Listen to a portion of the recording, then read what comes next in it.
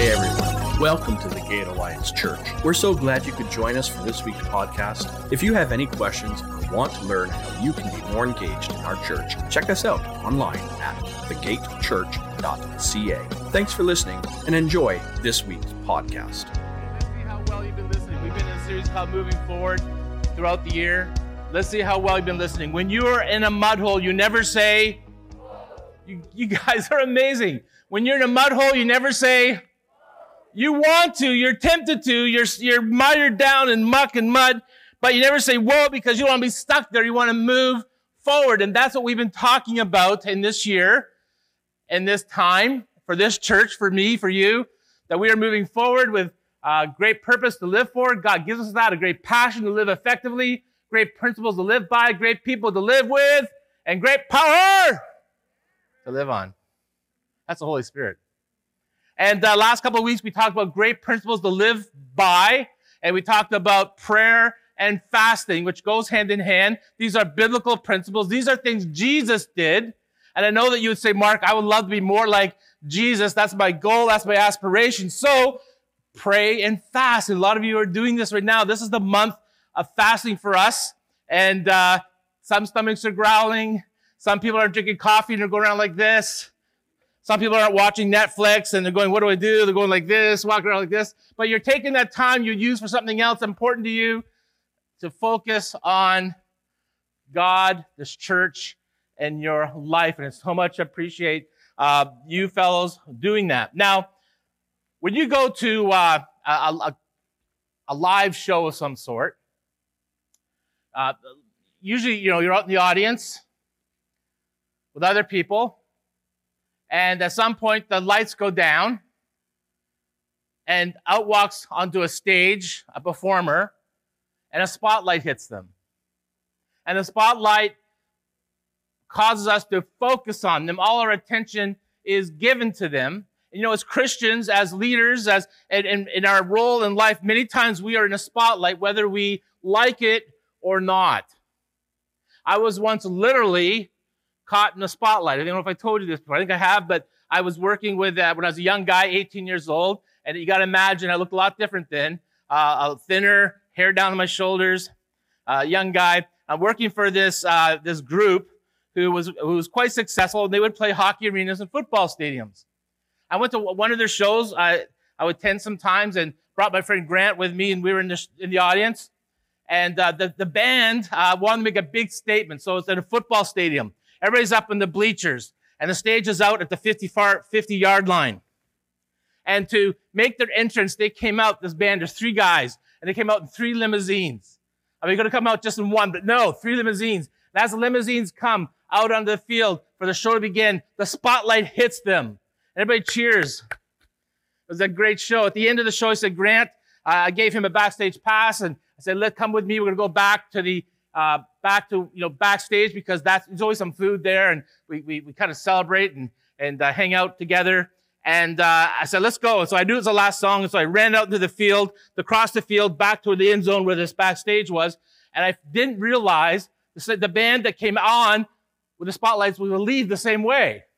Suddenly, 3 limousines show up in the field, and I'm standing there with Grant, and the spotlight hits not the guys in the limousine, but me, in front of thousands of people.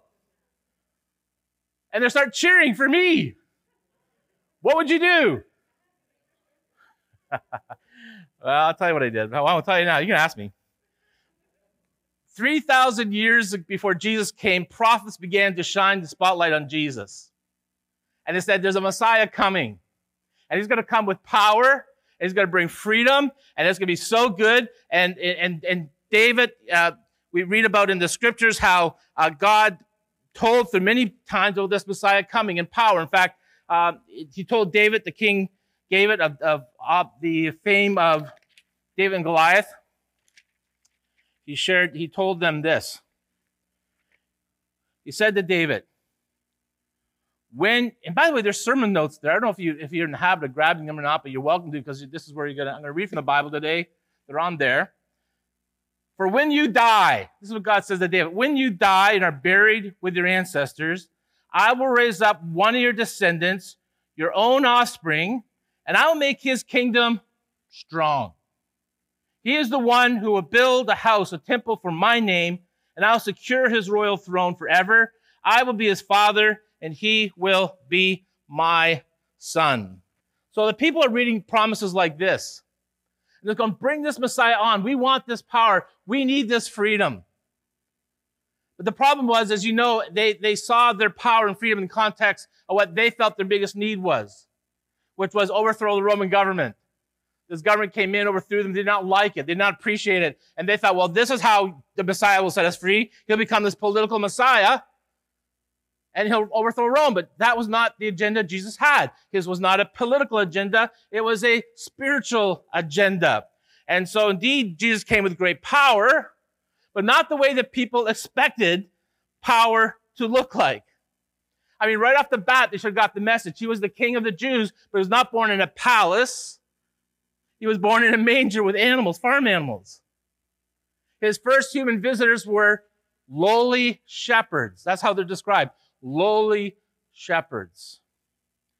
The first years of his life were spent as on the run, as a refugee. He had to flee to Egypt because Herod, the king of the land, did not like the fact of another king being born. So he put out a decree, let's kill every boy 2 years of age and younger.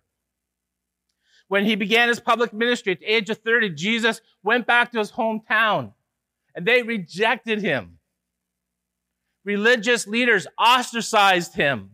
And to get a group of disciples, Jesus could not go down to the Torah school like all respective rabbis did. He had to go to the lake and grab some fishermen.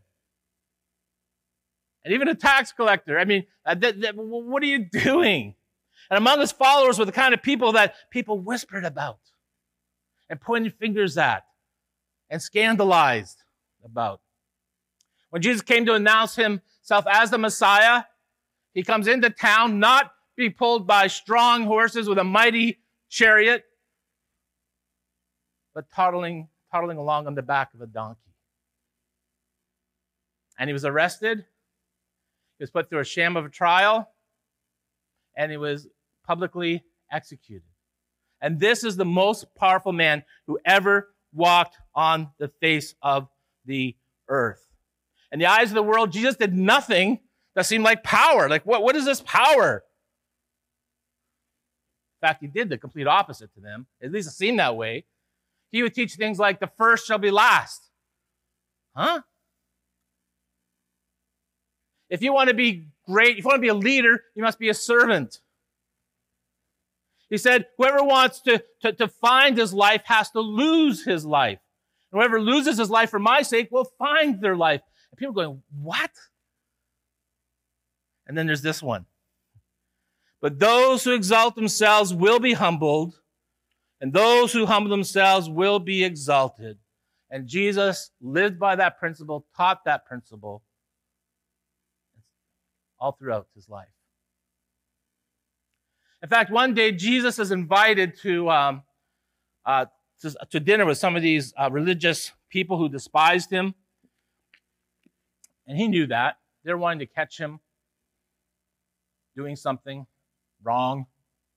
But Jesus went anyways because I believe he wanted to teach him something about real power, the power of humility. So Jesus uses this opportunity. We read in Luke chapter 14, it said, when Jesus noticed that all who had come to the dinner were trying to sit in the seats of honor near the head table. Now, when you went to a formal dinner like this, the idea was, I want to be in the spotlight. I want to be seen as important, and my life matters. And the closer you got to the head table, the more important you were. So they would be jockeying for position. They would be wanting to be sitting at the head table. They want to be seen as others, by others. I'm successful. I'm a somebody. I'm important. I think I did tell you this story, but I remember my friend Pastor Dave and I were in San Diego at a conference in January. And it was beautiful weather for Canadian January in San Diego, Southern California. So we rented a car. We rented a Mustang convertible. And at the end of the conference, we had a few days. And I said, Dave, what would you like to do? What would you like to do for these few days? You choose. You decide. He says, I've never been to Las Vegas before. So we said, okay, we're going to drive to Las Vegas, about a 4.5 hour drive. But, we're always kind of like, I dare you, we dare each other. We're going to drive from San Diego to Las Vegas in this convertible with the top down the whole way in January. I thought, okay. I mean, it's nice down here. What we did not realize is there's mountains between San Diego and Las Vegas. I don't care where the mountains are. When you're up high, it's cold. In fact, I knew it was cold because there's snow on the ground. And the convertible top is down. We will not give in. I'm not giving in. You're giving in. I'm not giving in. I'm going to do it. It was freezing. People are going by cars going. I kid you not, one family got their cameras out and took pictures of us. These crazy people in the mountains in a convertible with the top down. Don't they know the top goes up? But anyways, that's not what I wanted to talk about. We went to Las Vegas, never been there before. And I discovered this practice that I guess happens quite a bit that astonished me. There was a nightclub there, a famous nightclub, who was advertising for a large fee. You could come and party with Paris Hilton. I guess they would pay someone like Paris Hilton a lot of money, come to our nightclub, and they go and charge everybody else a lot of money to come and say, hey, I party with Paris Hilton. And you get a selfie with her in the background. And you put it on your social media. And everybody goes, wow, like you are popular. You are cool. You are somebody. You are so prominent. And, you are in the spotlight. You pay all this money just to make your friends go, wow. I hate to disappoint you, but I did not take up that offer. However, Dave and I did drive back to San Diego from Las Vegas with the top down. I'm going to do it. I'm going to do it. I'm going to do it. We did it.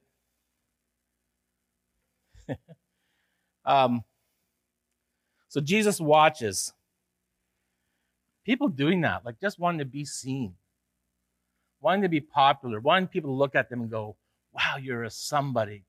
And they're getting these places of honor. And Jesus then says, he gave them this advice. When you're invited to a wedding feast, don't sit in the seat of honor.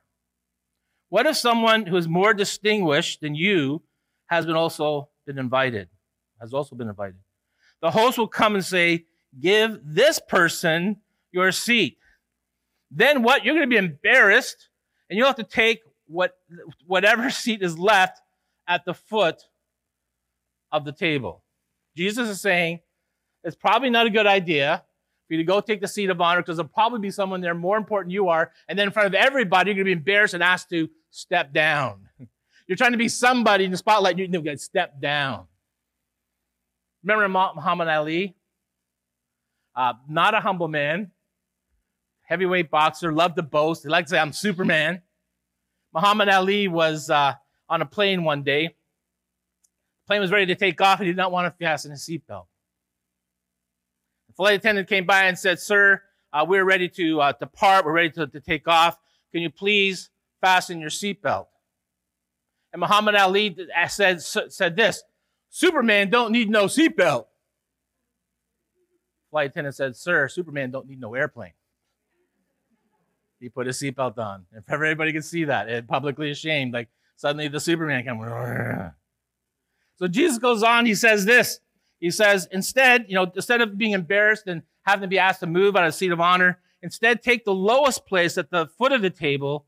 Then when your host sees you, he will come and say, friend, we have a better place for you. Then you'll be honored in front of all the other guests. For those who exalt themselves, here it is, for those who exalt themselves will be humbled. And those who humble themselves will be exalted. I remember in one of my churches, I was seeing a great example of that. Humble being exalted. There were a couple of brothers in my churches who owned this large trucking company, John and Jake, in their 70s, hardworking men, build it from like one truck to hundreds of trucks they had on the road. They had warehouses. They're in real estate. They sold real estate to Walmart and Home Depot. So they did very well for themselves. They were very well off. Very humble men. And I remember the story I heard one day when Jake, the one brother, was out in the warehouse. You see, these guys, they had an office still there, and they would come. They still do all the signings. They were still the owners. But they still like to do something. Like John was the mechanic, and Jake was the forklift operator when they were just this little company. And so Jake, he would still go out in the warehouse sometime and just get on a forklift, and 70 years of age, start helping out. And one day a man comes walking into the warehouse, sees Jake, the 70-year-old man, on a forklift and says, "Excuse me, I'm here to see the owners of this great big company. I don't know where to go. There's so many buildings around here. Where's the head office?" And Jake said, "Well, that's it right over there. It's this beautiful building." And this guy that had a meeting with him from some business, I don't know who it was, said, "Oh, yeah, that's where the owners would be. They would never be caught dead out here working for a living. No, they'll be in the high ivory tower. And you here, this guy working for a living, and they're over there just taking it easy." And Jake said, "Oh, thank you." And then he left, and Jake realized, "Oh, I got to go meet that guy." So he got off his forklift, went up to his building, went to his office, and they brought that guy in to introduce him to the two owners there to meet. And he goes, "Hey, aren't you the same guy out in the forklift?" "Yes, I am." And the guy's face apparently went. And I mean, the humble, exalted. The respect he had for Jake was amazing because he was willing to be not just an exalted position, but both of those guys would humble themselves incredibly. Because those who would exalt themselves will be humbled, and those who humble themselves will be exalted. And all of us would say, "Yeah, I would love to be honored. I want to feel like I matter. I want to impact my world." And Jesus says, well, if you want to do that, the pathway to that is not found in ego. It's not found in being in the spotlight. It's not being proud. It's in the path of humility. Jesus taught us in the Sermon on the Mount, God blesses those who are humble, for they will inherit the whole earth. God blesses means God will fulfill you. God will cause you this joy and this happiness in your life when you're humble. In the Old Testament, a lot of you, in the King James Version, a lot of you will know that saying as the meek will inherit the earth. And meek is not a word we use very often anymore. In fact, meek has come to be equal to, meekness kind of means weakness in our society today. But in the original language that Jesus spoke, it actually meant the opposite. Meekness meant strength. Humility meant strength. And actually the word talks about a wild stallion horse. A wild, strong horse who was taken by a trainer, by an owner, and calmed down and put under the control of its master. While this horse is wild, there's no control. He resists taking direction, but when he comes under the control of the master, suddenly now he is useful to the master. He's still just as strong. Now his strength is focused for the purpose of the master. Meekness or humility does not mean we become these doormats for everybody. Instead, it means rather it's taking direction from God. Meekness and humility is now saying, God, I will allow your Holy Spirit to direct me as you see fit. So the power of humility, it comes as our strength under God. So a humble person does not overact. A humble person is not driven by their own emotions.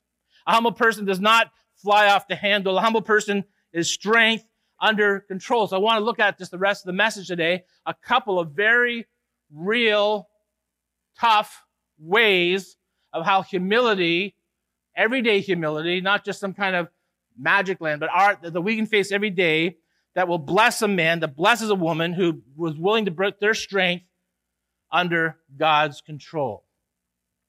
So here it is. First of all, a humble spirit diffuses conflict. It de-escalates anger.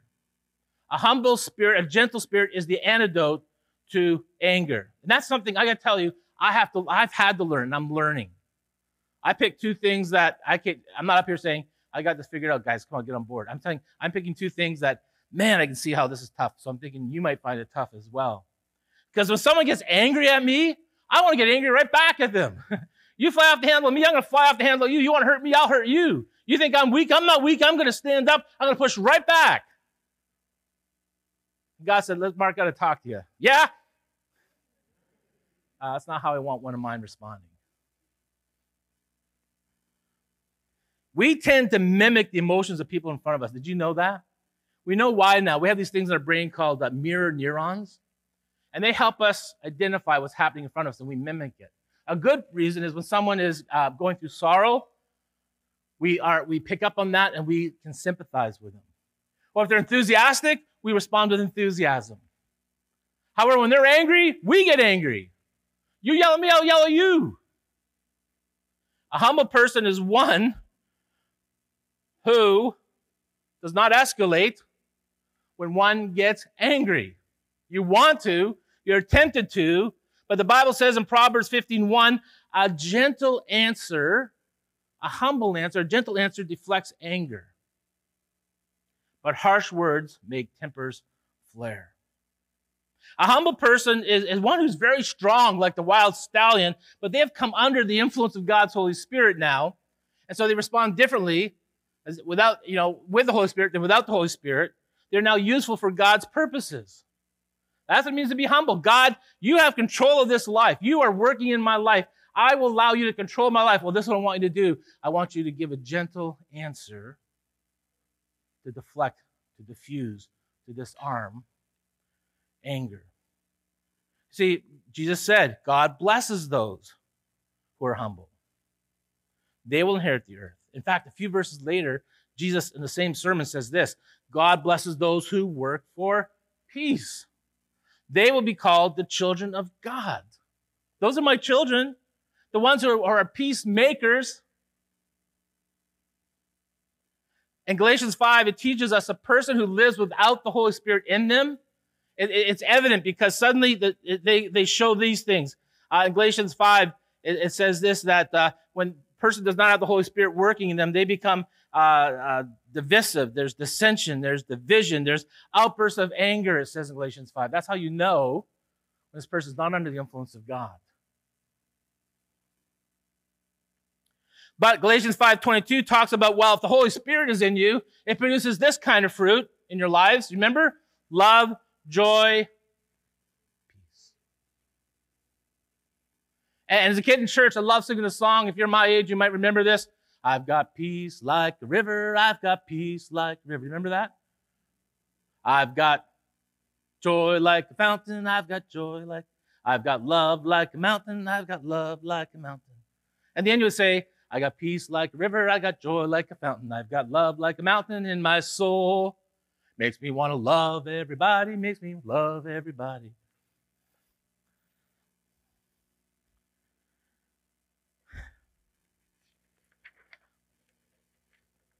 That's what a humble spirit does. You got peace, there's joy, there's love, and God can use you when you love people. The second thing is this. Not only does it disarm anger, a humble spirit disarms critics. The more successful you are, the more critics you're going to have. Now, if you want to be criticized, just don't say anything. Don't do anything. Don't be anything. And you're going to be all right. You're going to be fine. I've never heard, we talked about at the very beginning about a show. I've never heard an audience being critiqued at a review. It's always the people in the spotlight. So how do you respond to someone who sees it as their spiritual gift and their duty to criticize you? When you choose to respond to your critics with gentleness and humility, it disarms them. In fact, it actually disappoints them. That there are people who are actually, I'm learning, are addicted to anger. And they will lash out to you, expecting you to respond like the same way. I'm angry now, you get angry, good, that's fuel for my fire. Anger's like a fire burning in them, and they're looking for fuel. Give me fuel for my fire. I want to reel you in and take you in because I got you now. You're responding the same way I'm giving to you, and I'm going to take you in and got you. Use it for all that I can. Psychology Today actually spoke about this in an article in 2015. It says what happens is that anger can lead to similar rushes as thrill-seeking activities where danger triggers dopamine, reward receptors in the brain, or like other forms of addiction, such as gambling, extreme sports, or even drugs like cocaine and methamphetamine. I say this word, I practice this. I do it every time I get in front of people. I can never do this, multi-syllable words. Say it. Yeah, that's good. See, yeah. Anger can become its own reward like other addictions. The final consequences are dangerous in real, and people follow impulses in the moment without regarding the big picture. So this is recognized as an addiction. And those people burning in fire, they're looking for some fuel to burn their fire. Will you be the person? I'll yell, y'all scream, y'all get anger. And if you do it back, oh, I got fuel for my fire. So you need to decide, I'm not giving you any. I'm not giving you any fuel for your fire. And how do you do this? Well, the Apostle Paul says this in 1 Corinthians 4:13. We appeal gently, there's that word again, gentle, when evil things are said about us. We don't escalate with them. We don't get back. We don't get even. We appeal gently when evil things are said about this.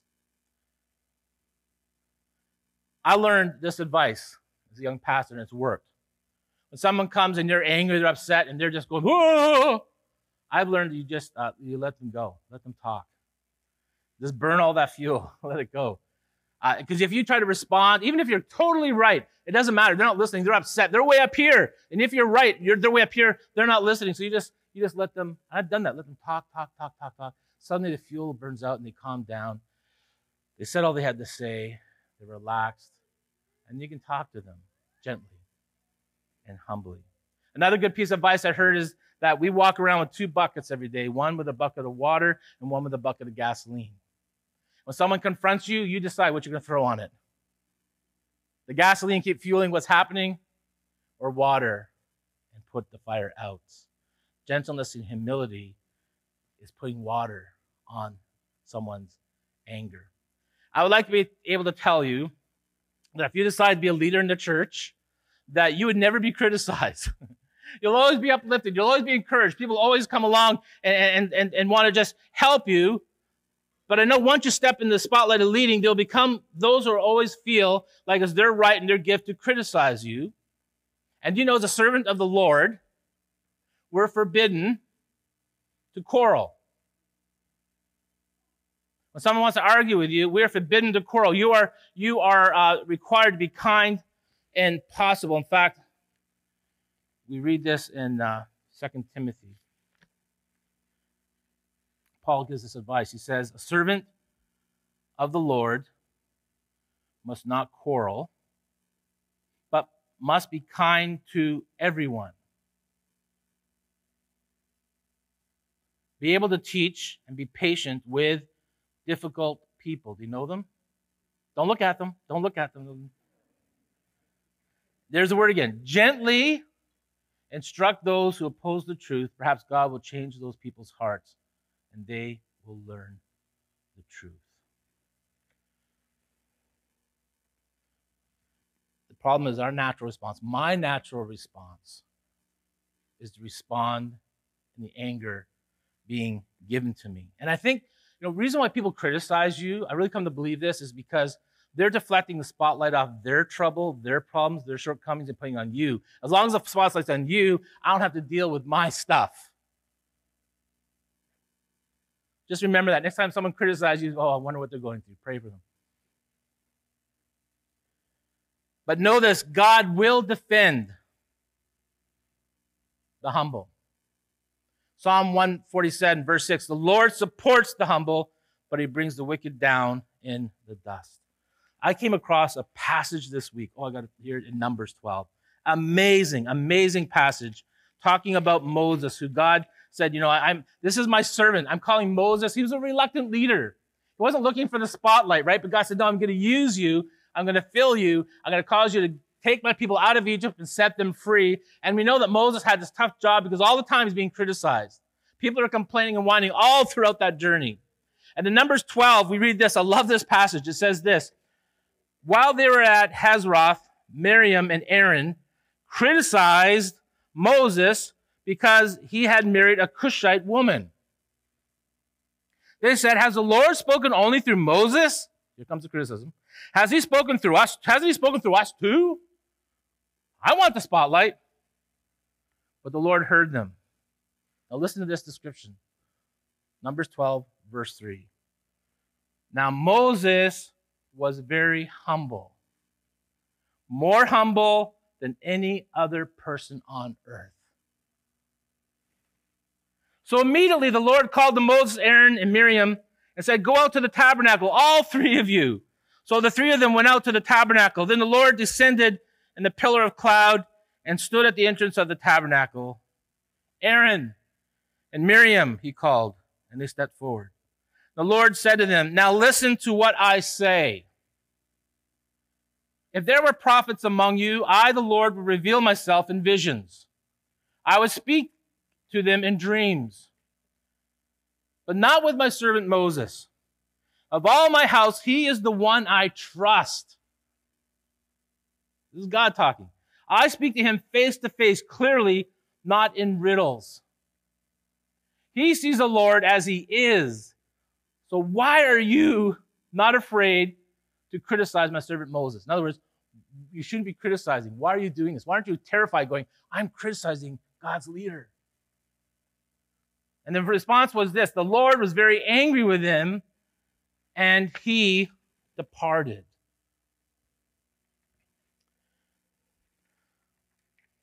It's very important to understand. I'm not up here saying, "Guys, I got this figured out. Come on, get on board. Be more like me." I'm learning those 2 points. There's some things I've done really well. I've grown really well. There's some things I'm still learning in. That's why I got Pastor Dave to talk on fasting. I am not as, he's has much more success in fasting than I have. So I said, "Dave, you got to preach this message." It's okay. But some things that I've been successful in. Other things are still a journey. And I think you would agree with me. You could be the same way. Yeah, I got these things, and I'm still growing in so many areas, and there's some things that are harder for me, more challenging for me to do. And I bet you that being humble, responding to anger and criticism, may be just two of them. What I love about this is that this is relevant teaching from God's Word.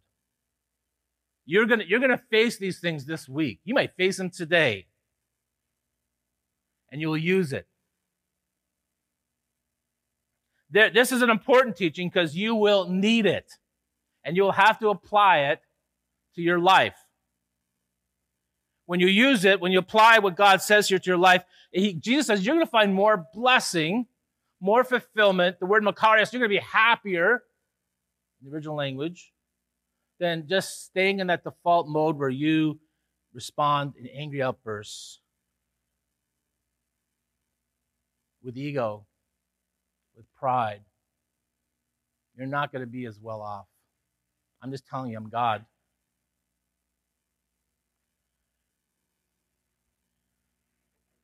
I want the worship team come. I want to pray for you because I believe, like me,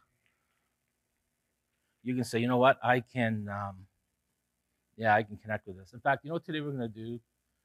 I'm going to be in the prayer room after. I'm going to be there with Glenda, and Lauren's going to come. If you need prayer for this or for anything, I would just invite you to come into our prayer room. We're going to pray for you today. I don't want just to be a message, go, "Okay, done." You need follow-up, and anywhere in your life, we're here for you. I want to pray for you. So remember that after the service, come in the prayer room. I'll be there, and Glenda and Lauren as well, and we're going to pray. Father, we just want to pray right now because you teach us things that don't seem to jive with our human nature. The first will be last. Like, you want to lose your life, you have to gain. You lose your life, you have to, you're gonna find your life, you're gonna have to lose it.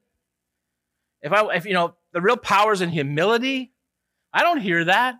I watch TV, I don't hear that. But God, I see you. I see you, Jesus. And you did things that the world would say was not a powerful thing to do, and yet you changed the world like no one else has.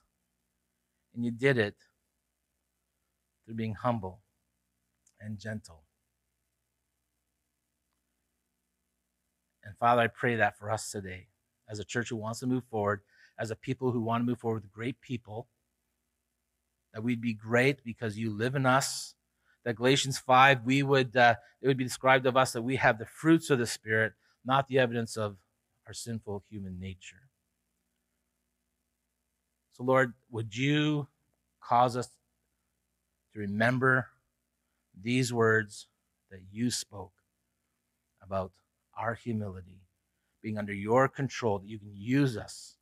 You can use the strength that we have for your purposes. In Jesus' name.